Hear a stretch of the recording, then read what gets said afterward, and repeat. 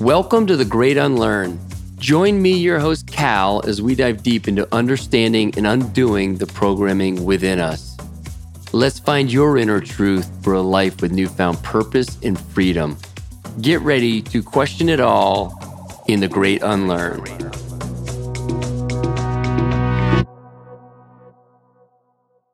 Welcome back, folks.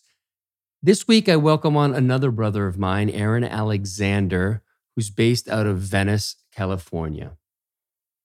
He is a manual therapist. He's a movement coach. He's an author of the book, The Align Method, 5 Movement Principles for a Stronger Body, Sharper Mind, and Stress-Proof Life. If you followed me on Instagram at all, you've seen me post about this in my story and my feed back in December and January. It's been an amazing book. It's very easy to read.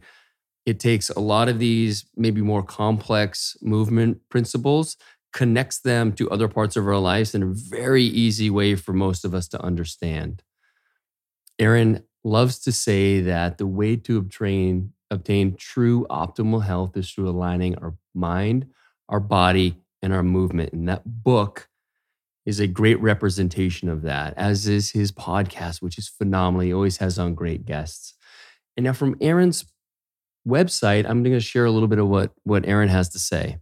He's helped the world's top athletes and celebrities, as well as everyone in between, relieve their physical and mental pain. After working with clients and spending years traveling the world, being immersed in various cultures, he's come to the conclusion that the healthiest people are not from gym cultures. Maybe a shocker to some of you, and it would have been a shocker to me a couple years ago, but I've come to learn otherwise. Now, instead, these people, the healthiest among us, utilize each moment as an opportunity to move their body, to strengthen their mind, and live holistically. And we talk about that in this podcast. Enjoy this episode, and we'll talk soon. On to the Great Unlearn news. As always, I strongly recommend you go to the Great Unlearn to sign up for my weekly newsletter, The Sunday Sync. I'm really starting to catch my stride with this sucker. I'm getting a lot of great feedback, and so it's going to keep coming out for y'all. So be sure to sign up for that. Also, I want you to be on the lookout for a few things. Merchandise is on the way. We're just putting the finishing touches on that. As well, I'm starting to open up the calendar for coaching calls. I'm calling them clarity calls. The idea is that we're going to sit down and we're going to talk about what's coming up for you, and we're going to allow you to get clear on what your path is. I'm there to help facilitate this in you, not give you answers, but we're going to pull that out of you. Believe me, it's really powerful. And if you feel called to this, go to my website and sign up for a session. I'd love to talk to you. Okay, last and certainly not least, we're going to talk a little Great Unlearned business. First, I want to talk about my friends over at Ritual Zero Proof. They have come up with an alcohol alternative. They have a gin, a whiskey, and a newly rolled out tequila. There is no carbohydrates in the tequila or the gin, and the whiskey is very low carb, non-GMO, gluten-free. And let me tell you, let me read some of these botanicals off for you. In the tequila, blue agave flower, Mexican lime, tropical guava, cracked sea salt. Didn't know there was such a thing. Charred oak, mesquite smoke, black peppercorn, capsicum fruit, prickly ash, green bell pepper. Okay? Amazing stuff. They've done a really good job with this. Turns out they were the #1 selling non-alcoholic spirit in April for Amazon. My favorite, as I've said before, is the Paloma. 4 ounces of grapefruit soda. I like to substitute the grapefruit Spindrift.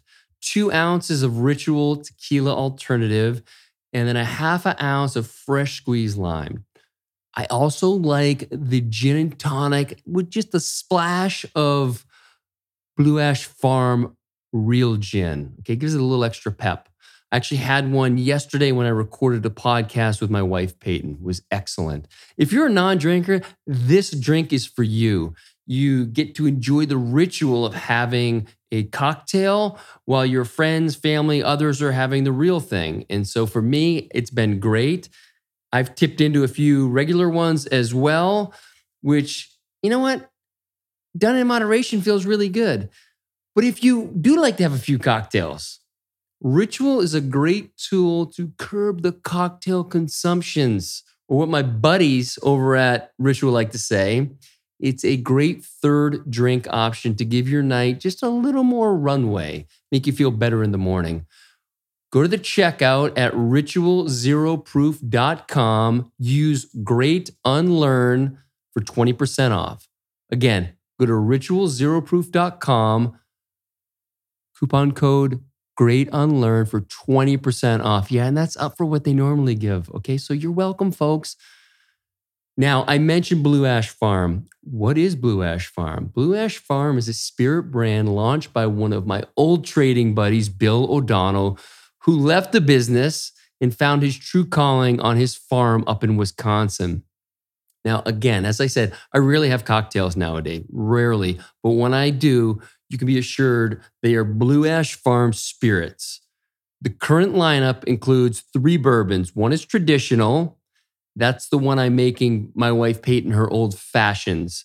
Thanks for the recipe, G. She loves it. He has a honey bourbon, comes from the bees on his farm, and a maple bourbon that comes from the trees on his farm. Amazing. Now, additionally, Bill has created one of the most incredible gins I've ever tasted. And honestly, you've never smelled anything like it. As I've said before, it's so botanical. It's beautiful. Word to the wise, be careful. You got to remember there's no alcohol and it's so smooth. Pay attention.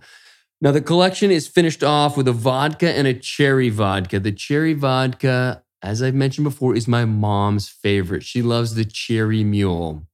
It is made with, it's very simple. It's the cherry vodka, some ginger beer, and some lime juice fresh squeezed from half a lime. The cherry vodka is actually made with real cherries from Wisconsin. That's why it's red, folks. Remember, your vodkas, if they're flavored, should be the color of the fruit that they're getting their flavoring from. Otherwise, is it really flavored from that fruit? Anyway, follow Bill and Blue Ash Farms at BAF Spirits on Instagram and watch Bill pour several different cocktails from this amazing collection. These spirits are currently available in Wisconsin and Illinois, coming soon to Texas. They have gotten approval. It's just a matter of getting them in the stores. So if you are near a Specs or you want to hop on the phone and call your local Specs and plead for them to start stocking this product in their shelves, you're going to be happy. Full disclosure, I do have a small investment in Blue Ash Farm, but as anyone who knows me can attest, you won't hear me sharing anything with my tribe that I don't 100% believe in. You have my word. Now enjoy this episode. Much love. Dude, it's happening. So in Austin, we tried to make it happen. It was a tight window. Yeah. And me being, new to this game, I was not comfortable. I needed to be prepared. I needed to have all my shit set up. And so now I'm somewhat prepared and I have my shit set up. And so now we begin. So anyway, Aaron Alexander, I guess we met probably about a year and a half ago in Sedona. We actually met before that at Paleo FX. You wouldn't have remembered. I was with Kyle.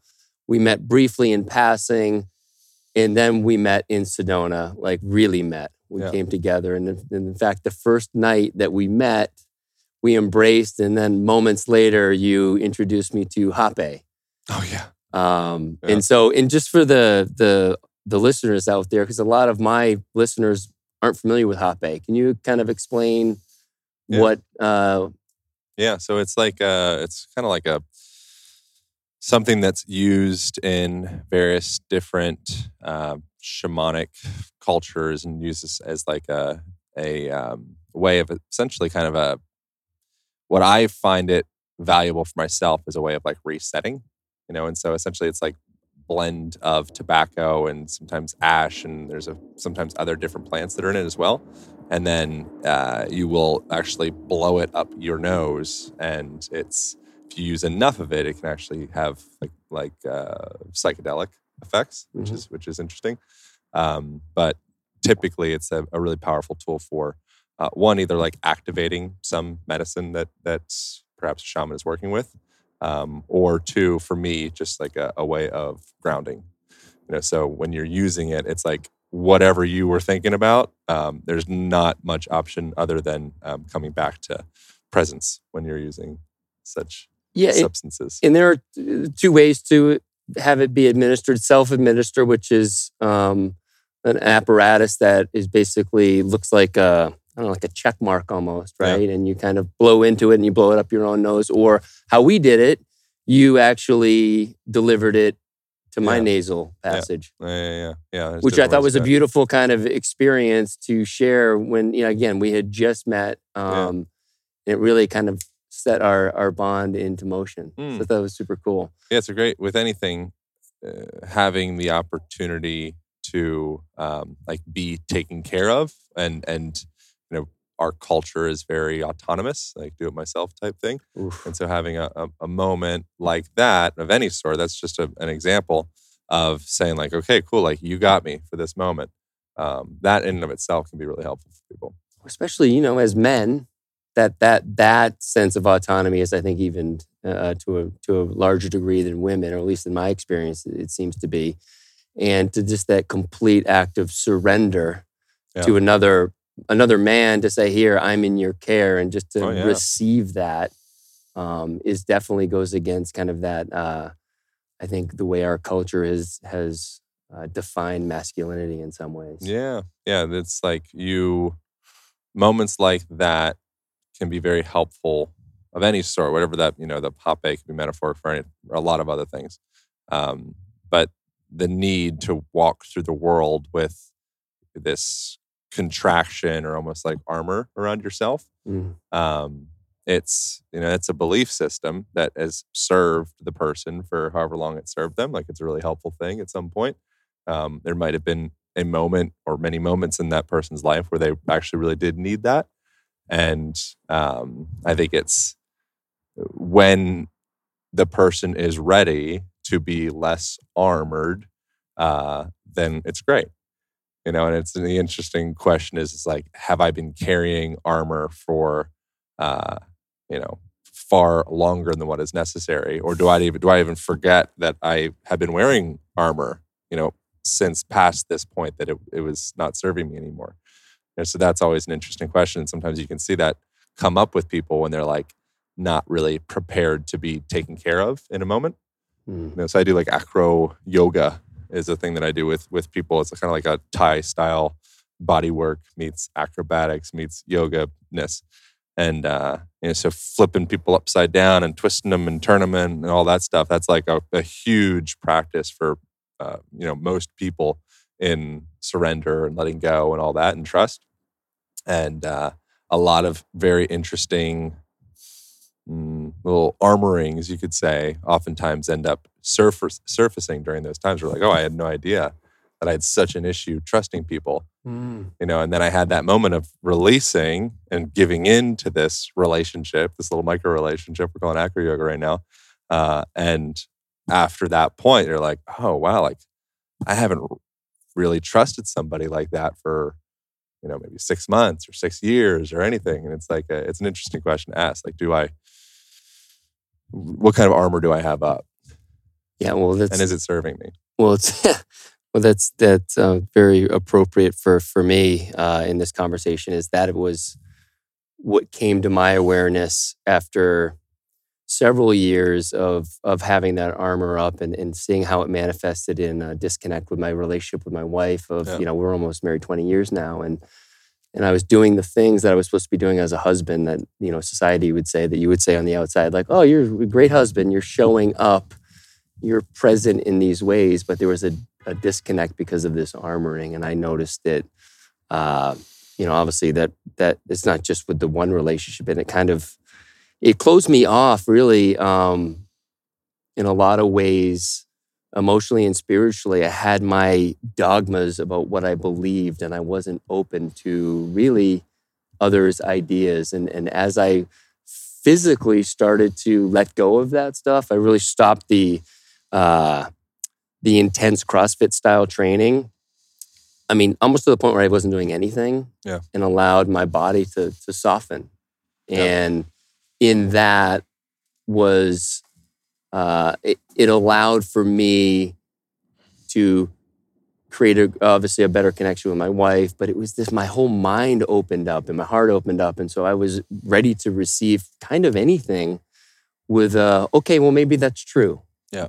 And that's been part of my kind of emancipation in some ways from that armoring. So I'm glad you brought that up. But one thing you mentioned that, again, I think I wouldn't mind just having you speak to it a little bit, is this idea of grounding, because I think that is a concept for my listeners that it sounds a little bit like, well, what the hell is grounding? What does that mean? And so when you say it helps you ground, why would you need to ground, and what exactly is grounding to you? So throughout the day, anytime a person is feeling out of like being in the present moment, so we're like stuck on thinking about, what's going on in the future, what's going on in the past. We're just kind of like, almost like you could think of a pair of spectacles and imagine putting on someone's glasses where you kind of, there's like a blurry vision going through it. And you go through and it's just like, oh man, I can't see anything in that image. That's essentially what happens every time you leave your body in that instance of looking into what's happening in the future, or ruminating over the past, whatever it is. So you have this clarity in the present moment where you see everything as it is, and you're kind of like equanimous to the world. You take it's like in that place. That's a very clear state of vision, which I'm in process of figuring out how to keep myself in that place more often, and be okay when the vision gets blurred as well. But grounding, I would say, is anything that brings you back into bringing clarity in those spectacles. So when the spectacles get blurry, you're probably feeling pretty ungrounded. When the spectacles get clear and you feel well, and you feel, I think, beyond all of the anxiety or depression or greed or comparison or any of those things, I think behind all of that is pretty much the same thing. I think it's just like a whole bunch of love, there's a whole bunch of God and a whole bunch of light and all those things behind all of those little contractive bits. Yeah. And so I think that there's certain things that we can do, like maybe taking a walk throughout the day, looking up into the clouds, paying attention as you're washing dishes, just noticing like the warmth of the water in your hands, noticing the sparkle of the bubbles if there's bubbles on it, with the sunlight, noticing the ambient sound in your environment, noticing the pressure of your feet against the ground. All of those will bring a person back into this miracle of now. And if a person really truly is in that place and their bandwidth isn't being pulled and scattered in all these 1,000 different directions, then I think that they're going to feel pretty good, pretty grounded. I love that. It was about to ask you about maybe some ways that the listener can ground, and you've done this before, so that was awesome. I appreciate that. But anyway, let's talk a little bit about your background, because I want to talk about the book that you've put out, The Aligned Method. A lot of my listeners will know about this already because we're going to be doing a giveaway, and I've obviously posted about it because it's had such a big impact on my life. Cool.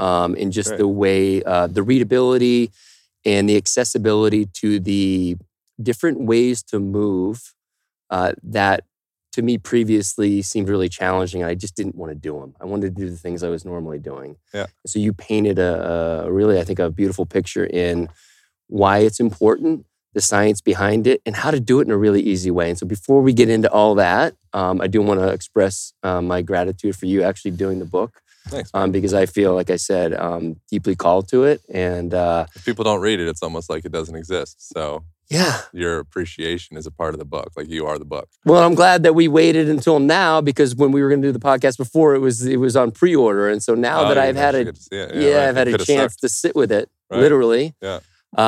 And so give us a little bit of your background. And it's so interesting. You're a movement coach, but in the way that I know you, and the book certainly lays out, like, movement coach feels like it's like this little tranche of like one of the many things that you do. And so I'm curious, have you ever considered like maybe redefining that? Because I think in some ways, it just touches on one of the things that you do. Yeah.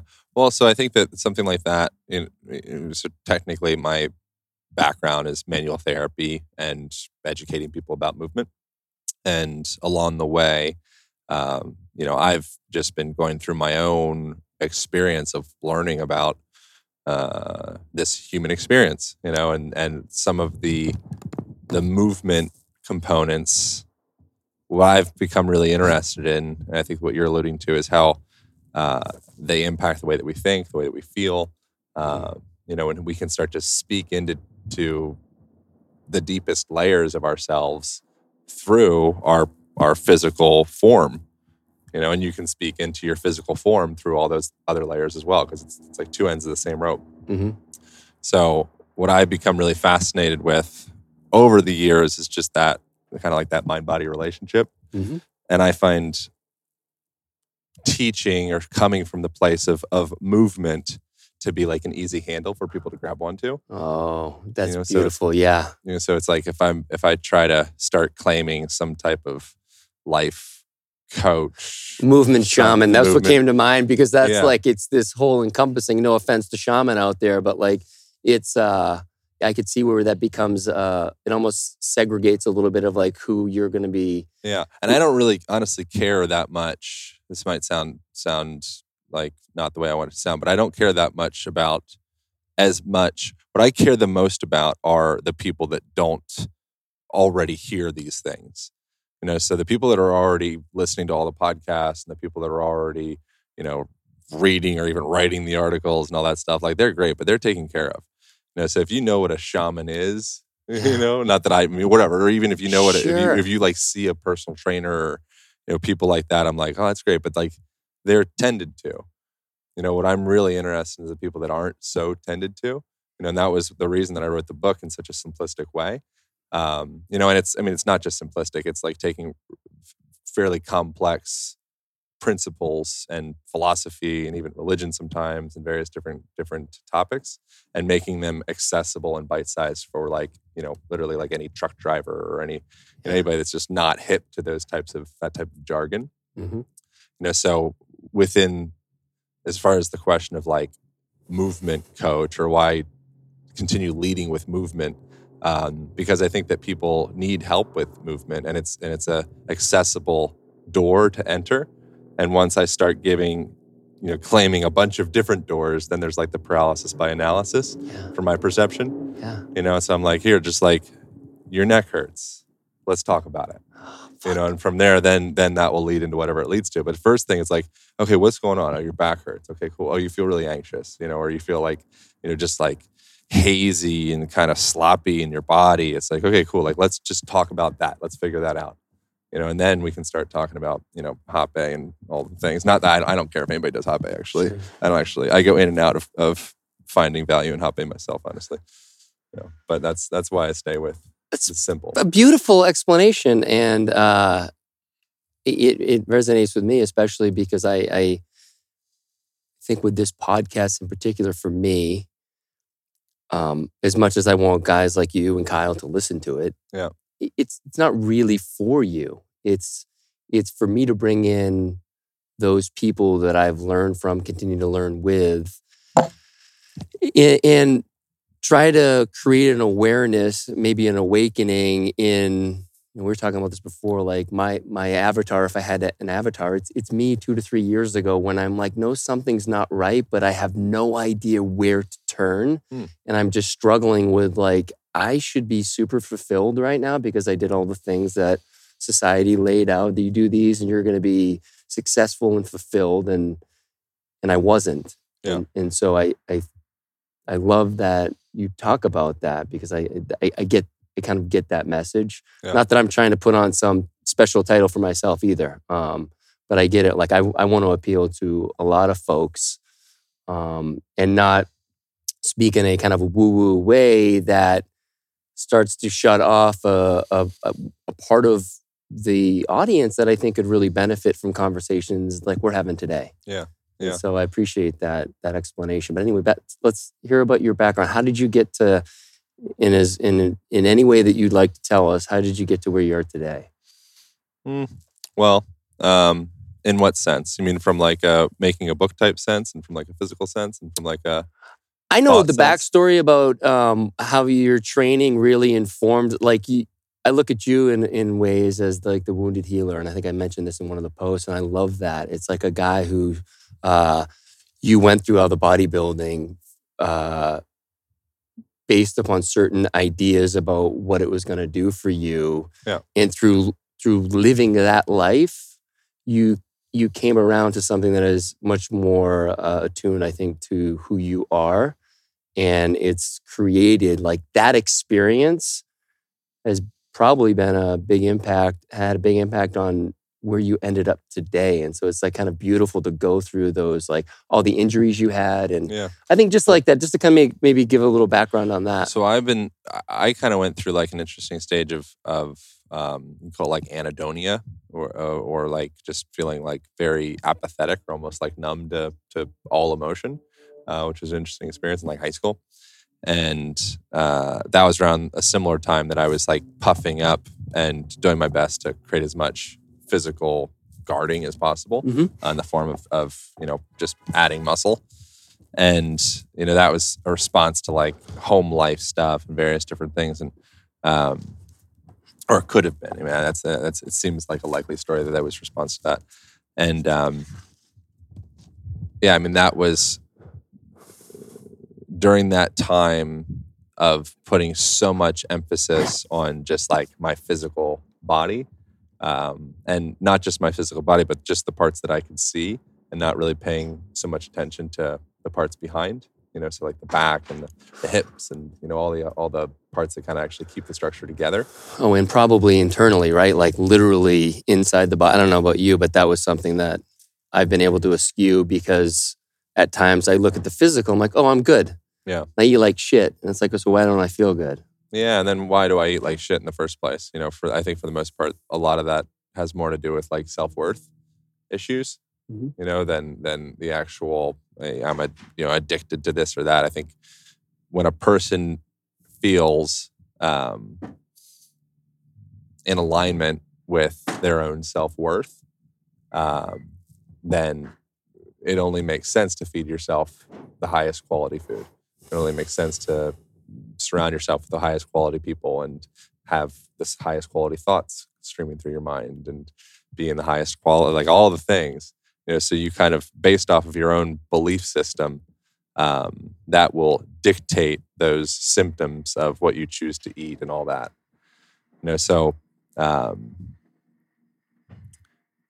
I went through an interesting stage of being like just very focused on that superficial part that people can see. And then during that time, learned that you can only do that for so long before the parts start kind of falling off. And so I ended up going through all sorts of different injuries and having all sorts of issues. And that was such a gift, because that it forced me into needing to learn like more of like a subtler path, and a path of listening, which I'm still in process of. I still do a lot of like jamming and forcing. But it was such a gift, like all this thing. I think like literally like everything throughout a person's life, there's no good or bad. It's just all of the story that you tell around it. And I feel like all of like the terrible, in quotation, things that seemingly have like transpired in my life, or like pain or injuries or anything like that, all of that was just such a gift, because it was actually what changed my trajectory into something that I think actually is more meaningful. And so then that's been the transition of like I moved to Hawaii and got into like jujitsu and went to massage school and started studying psychology. Went to UH out there, and went to the Rolf school, and then went to craniosacral school, and then went to visceral manipulation school, and all these different, and then traveled around the world and looking around the world from this different lens that I gathered through all of those like wounds, essentially. So all the wounds are very valuable. That's beautiful. And can you bring it home a little bit for the listener too, just so I love what you said about there's no good or bad really in our life. It's just the story we tell around that. And so what might that look like for someone listening today? Well, anything. I mean, sometime, I was thinking of this with hating someone. If you hate someone, you hate yourself. Like that's if you carry hate, that's an emotion that you carry and you actively, sometimes it makes people feel good to hate. If I hate somebody, then it's almost like raises them up. It's like, that's a bad guy. So that means that I'm a good guy because of the whole polarity. Like, yeah, I'm good because fuck them. Mm-hmm. It's like with that person, once you have some transaction of any sort with some person, after that, it's your responsibility what you do with it and during it and before it. But after that, if there's some like, oh, that person, it's like, yep, that's you. That person's not real. The person's not there anymore. Right. There's just you and this motion that you're carrying. Yeah. That could be causing you some form of inflammation or some form of headaches or some form of acne or maybe some form of cancer even. That buildup of, I hate them. Oh, and then this person, what they did to me. Oh. As all you. Yeah.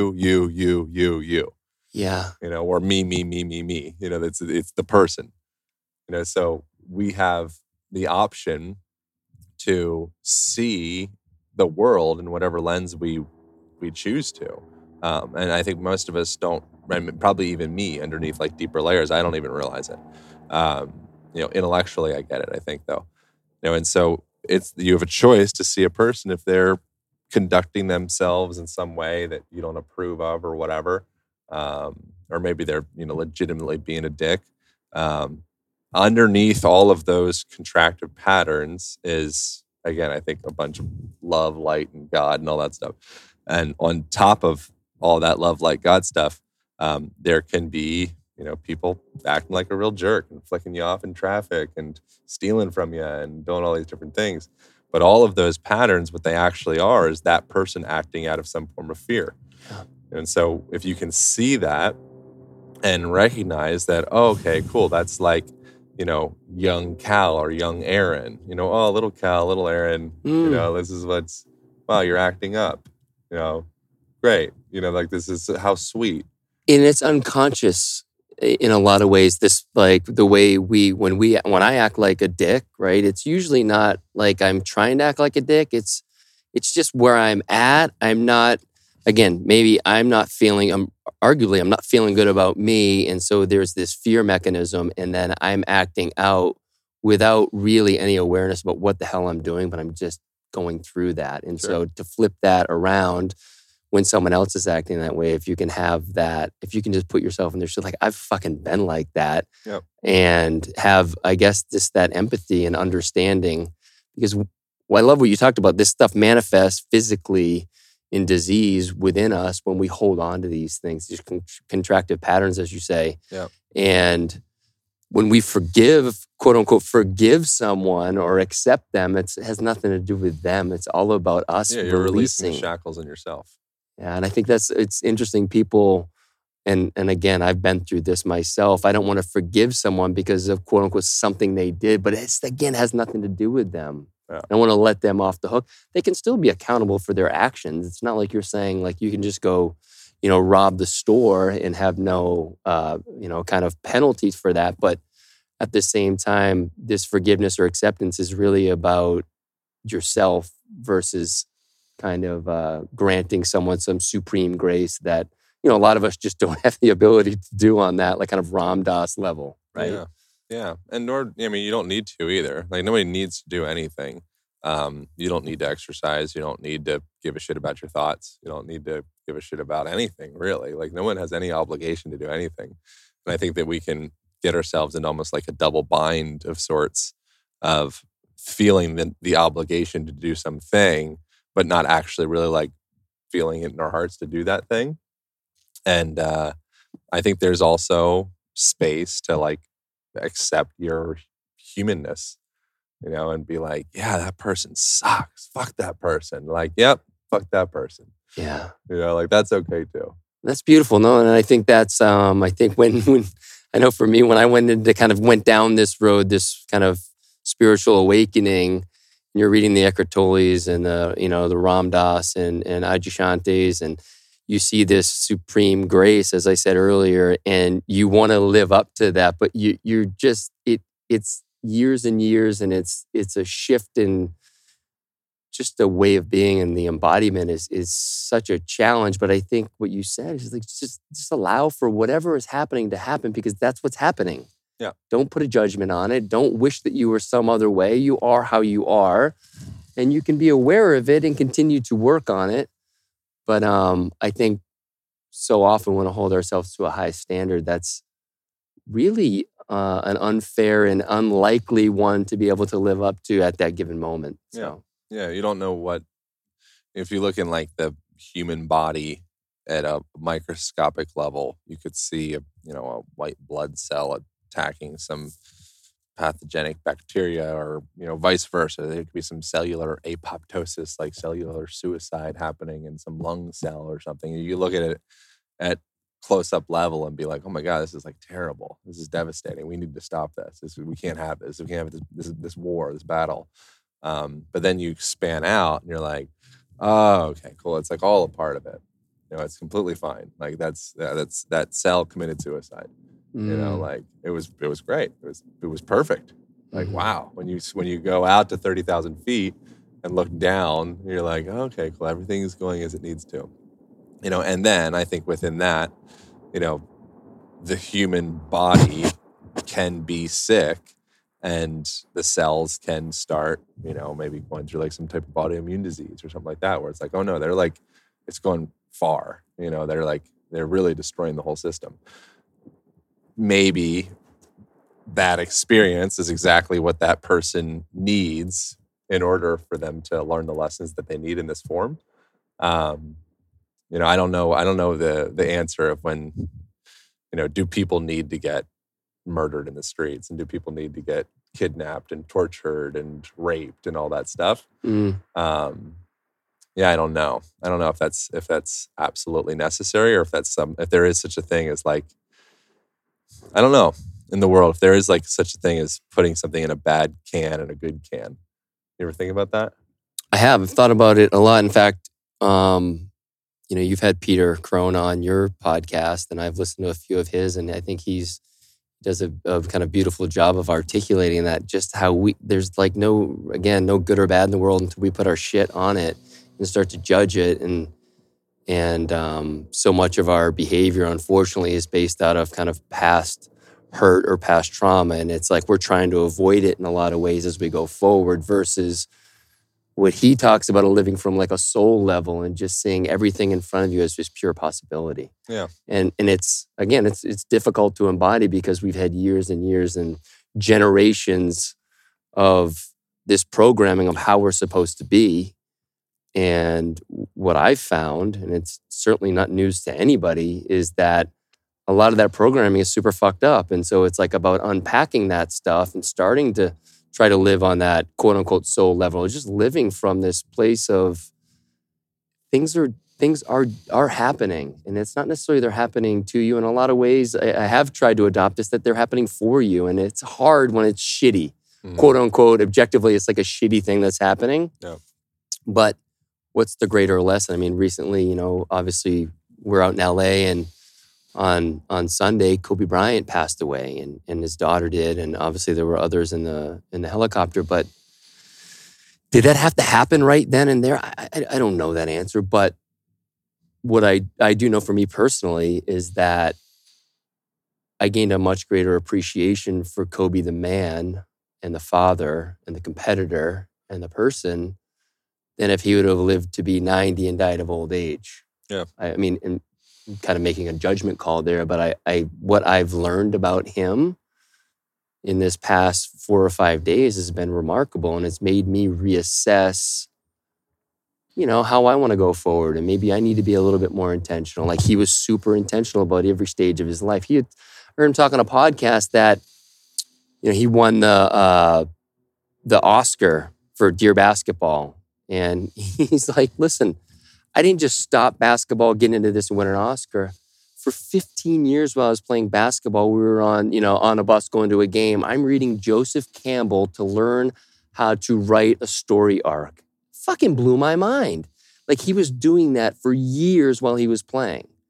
Like here's a guy who, and he said he learned a lot from Michael Jordan, he learned that from Michael Jackson. Michael Jackson's career was all laid out. Lady Gaga, that didn't just happen. Like she had it all planned out. Yeah. And so, again, I don't think I would have ever gathered that type of wisdom, certainly from him, had that not happened. And again, I don't wish that to happen at all. I don't want to get that twisted, but things do happen, and it's like we can actually pull some quote unquote goodness out of it if we want to. Yeah, it's always choice. I think the balance is like if you are living from a more soul-based level, then sometimes the right thing to do is to stand up for that person being tortured or being raped or being whatever, and not just stand back passively and say, oh, like, so it is. Anicca. Yeah. It's like, well, maybe like, so it is you being the person to stand the fuck up and make a difference. So I think that you can be a little bit too much of like a sterile, soft kind of new age hippie perspective, and they can get confused. It's like, no, you need to fight that motherfucker. Yeah. Like, yeah. like, yeah. No, just a great point. Like, you need to defend yourself, and you like practice warfare. Don't lead with warfare, but like have an artillery, and be like, if there is something that's deemed like evil in quotations that's coming to pillage your community, like buck the fuck up. It's not just like, okay, well, I'll let you just mow me over because, I'm spiritual. It's like, no. Yeah. Because I'm spiritual, I'm gonna fuck you up. Yeah. Yeah, no, and you talked about it earlier when you talked about the armoring, and what I love what you said is it served you well when you through your life. And I know that when I realized I was armored up, I had some sense of like almost like shame around it. Like, how could I have been so armored up? Like the wars, but no, the idea is to be discerning with it. So when you are being attacked, put that armor on and it's ready to go. But when you're not, like lay the armor down and be the lover or be whoever, whatever the archetype needs to be given the situation. Yeah, you got to be comfortable through the whole spectrum. Yeah. That's important. So let's get to your book. We're kind of short on time, and so I really want to talk about this book. Yep. As I said earlier,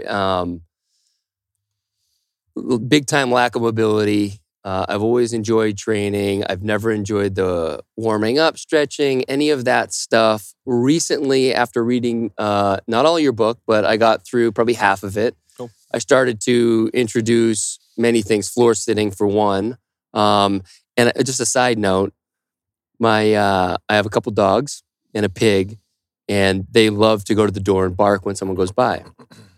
And so my wife and 3 kids are amazing at ignoring them. I can't. It just fucking annoys me when they bark. And so I'm the one who has to go open the door. And then when they want to come back in 30 seconds later, I got to go open the door again because we don't have a doggy door. Yeah. So now that I've started to put into practice this floor sitting, when the dogs, they went to the door this one particular day, and I got up and I was like, motherfucker, Aaron would be so proud right now because I'm getting up to open the door. Yeah, I'm going back down to sit down. And when they come back in 30 seconds, I'm getting up again. And so let's talk about that type of kind of movement, right? Yeah. And again, I am so grateful because that was something that really bothered me. And now I see it truly as a gift that I get to get up because it gets me off my ass. And in a particular static position. So you bring more awareness into how you get up and how you get back down and how you walk to the door and what's your mental state as you go to the door and what's your breathing pattern, how to use your eyes. All of those are tied back into your autonomic state and your whole physiology. So as you're in that position, sitting down on the ground, as opposed to like sitting at 90 degrees in a chair, which is a position that has been the standard since you've gotten pulled out of your developmental patterns as a child and got put back into fetal patterns. So like you go into a stroller and then you go into a car seat, then you go into kindergarten, you sit in a chair, and then we hike your heels up with high sneakers because we were told by companies that will remain unnamed because I work with them. That it's going to be a benefit to raise your heels up, which is ridiculous, doesn't make any sense.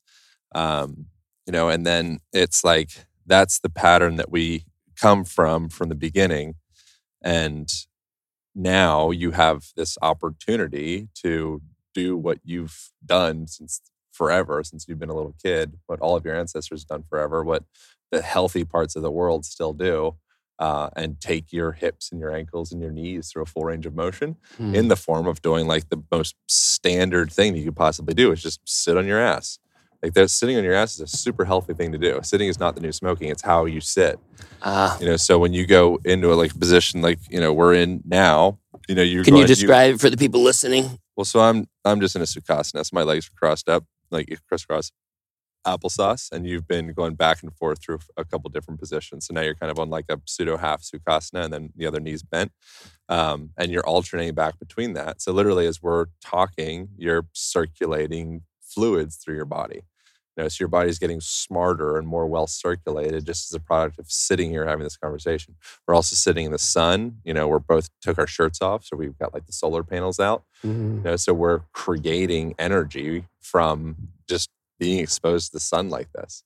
And so by bringing your legs closer to your heart and sitting, it's actually much better for digestion because it brings your legs, it's easier in the cardiovascular system. Blood's more easily able to be pumped back into your stomach and into your heart to be circulated.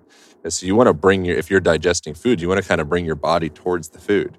Did not know that. So and that's why floor sitting when you're eating is even better. It's a huge deal. Yeah, it's of immense value. Not just that it's good for everything. It's like an archetypal position of repose is a term we use in the book. Like it's a auto-tuning mechanism that your whole evolution is founded on. If you leave those positions that you as a human organism have developed through and you just say, oh yeah, it's like saying like, oh, like I don't think the liver has that much function anymore. It's like, no, like you have a liver. Like you need the liver. It's like it's been there. It's like there's a purpose for it. It's like you squatting and going up and down off of the ground. Like that's what you've done forever. It's like an organ in a sense for you, but it's more of like a facilitator of your organs. And you see cultures that go through those ranges of motion. They have minimal to no incidence of osteoarthritis of the hips, of the knees, pelvic floor dysfunction is lower, fall risk just goes away. There's an endless list of reasons why just moving up and down off of the ground with regularity is like a no-brainer. That can be like a pun because it's good for brain health as well. So there's a lot of different reasons. So in the book, The Align Method, I recommend people spend at least 30 minutes a day total, which is very low. I mean, this conversation, will be 40 minutes or so is what we had time for. And we've already gone past my scheduled allotment for the day. So really, just incorporate, check your emails, check your Instagram or whatever, drink some tea, eat your breakfast, maybe get a really comfy rug on the ground, get some floor cushions, get like Moroccan poofs, maybe get a foam roller, throw a yoga mat down someplace, maybe get like a yoga silk, hang it from your ceiling in some room. You can bang your wife in it or whatever, whatever you're into. Bang your boyfriend, whatever you got. There's all those things. You just need to augment your environment ever so slightly so that it's more conducive for a more movement-rich experience. And that's it. Like our environments are structured in such a way that we are undermoved. And it's not just that we're undermoved, it's that we're undermoved and repetitively stuck in dysfunctional positions, which eventually leads to a dysfunctional life. Well, it's, first of all, as much as I'd want to kind of start to unpack some of this stuff, it's all in the book. So I'm not... I got to run really... Yep, let's wrap it up then. Yeah, okay. Yeah. It's in the book. Let's... I wanted to have you talk about nasal breathing briefly. Okay. and the benefits of that. And then we'll just wrap this sucker up. Okay, cool. Yeah. So nasal breathing is a similar thing. It's what your ancestry came from, and through breathing through the nose, a handful of things happen. One, your tongue acts as a natural retainer for your mouth because your tongue goes to the roof of the mouth as you're doing it. It constricts your breath slightly, so it opens up. It engages the diaphragmatic muscles. Starts to tell your body that you're like safe and calm and healing. And so when you're in those. When you're just breathing the way your body naturally has forever, sure enough, the body's built to heal, and it's built to be efficient. It's built to work. It's built to be creative and confident and strong and all those things. And if the body's not that, it's because you have blocks in your life, and so the simple act of starting to breathe through your nose, it makes your whole, not just respiratory system work more effectively, but literally your structural self will end up coming into better alignment just through beginning the process of breathing a little bit more efficiently. And then that there's more layers to it than that. I break down full step by step in the book on how to get your mechanics on point. But breathing through the nose is a really great foundational starting point. And then also from there, be willing to breathe through the mouth and all that stuff as well. But it's like a fifth gear type experience. When you're maxing out with your breath, you're having sex, you're climbing up a hill or something like that, it's okay. But if you're just in neutral, then you got to nose breathe. It's the way that your body is built to be healthy. Well, and I've engaged in that when I've been riding on the Peloton and some of the kind of mixed modal training I've been doing. It's been a little bit lower intensity, and I've really played around with that. So that's cool. been awesome. But we didn't intentionally just give you a snippet here to make you buy the book, but you got to buy the book because there's a lot more in it. And like I said, it's very readable. There's a ton of content in there, and it's very much like an Instagram, read kind of what you want, what you're called to, and go put it into practice. We're going to sit down again when you're back out in Austin, and we'll have a part 2 of this. But thanks for coming on. Where can people find you?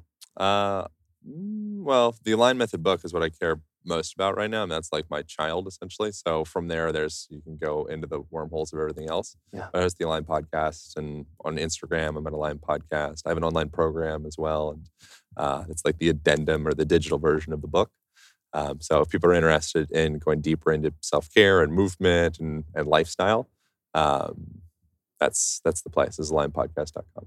Awesome. Yeah. And it's he's a great follow on Instagram, and again, just a wealth of knowledge, and so grateful for you to come on today, brother. Thank you, brother. I appreciate the time. Thanks for making time. And that's it. Oh. Thanks, brother. Over and out. You've been listening to The Great Unlearn. For more information, please check out the show notes or head on over to thegreatunlearn.com for additional episodes and information regarding events and retreats. If you liked what you heard today, click subscribe and share this with friends that might enjoy our platform. Please leave a 5-star rating in iTunes, as this really helps us spread our message. You can find me on Instagram and Twitter at BunkerCal, and on Facebook as John Callahan. Thanks for listening to The Great Unlearn, and we'll talk soon.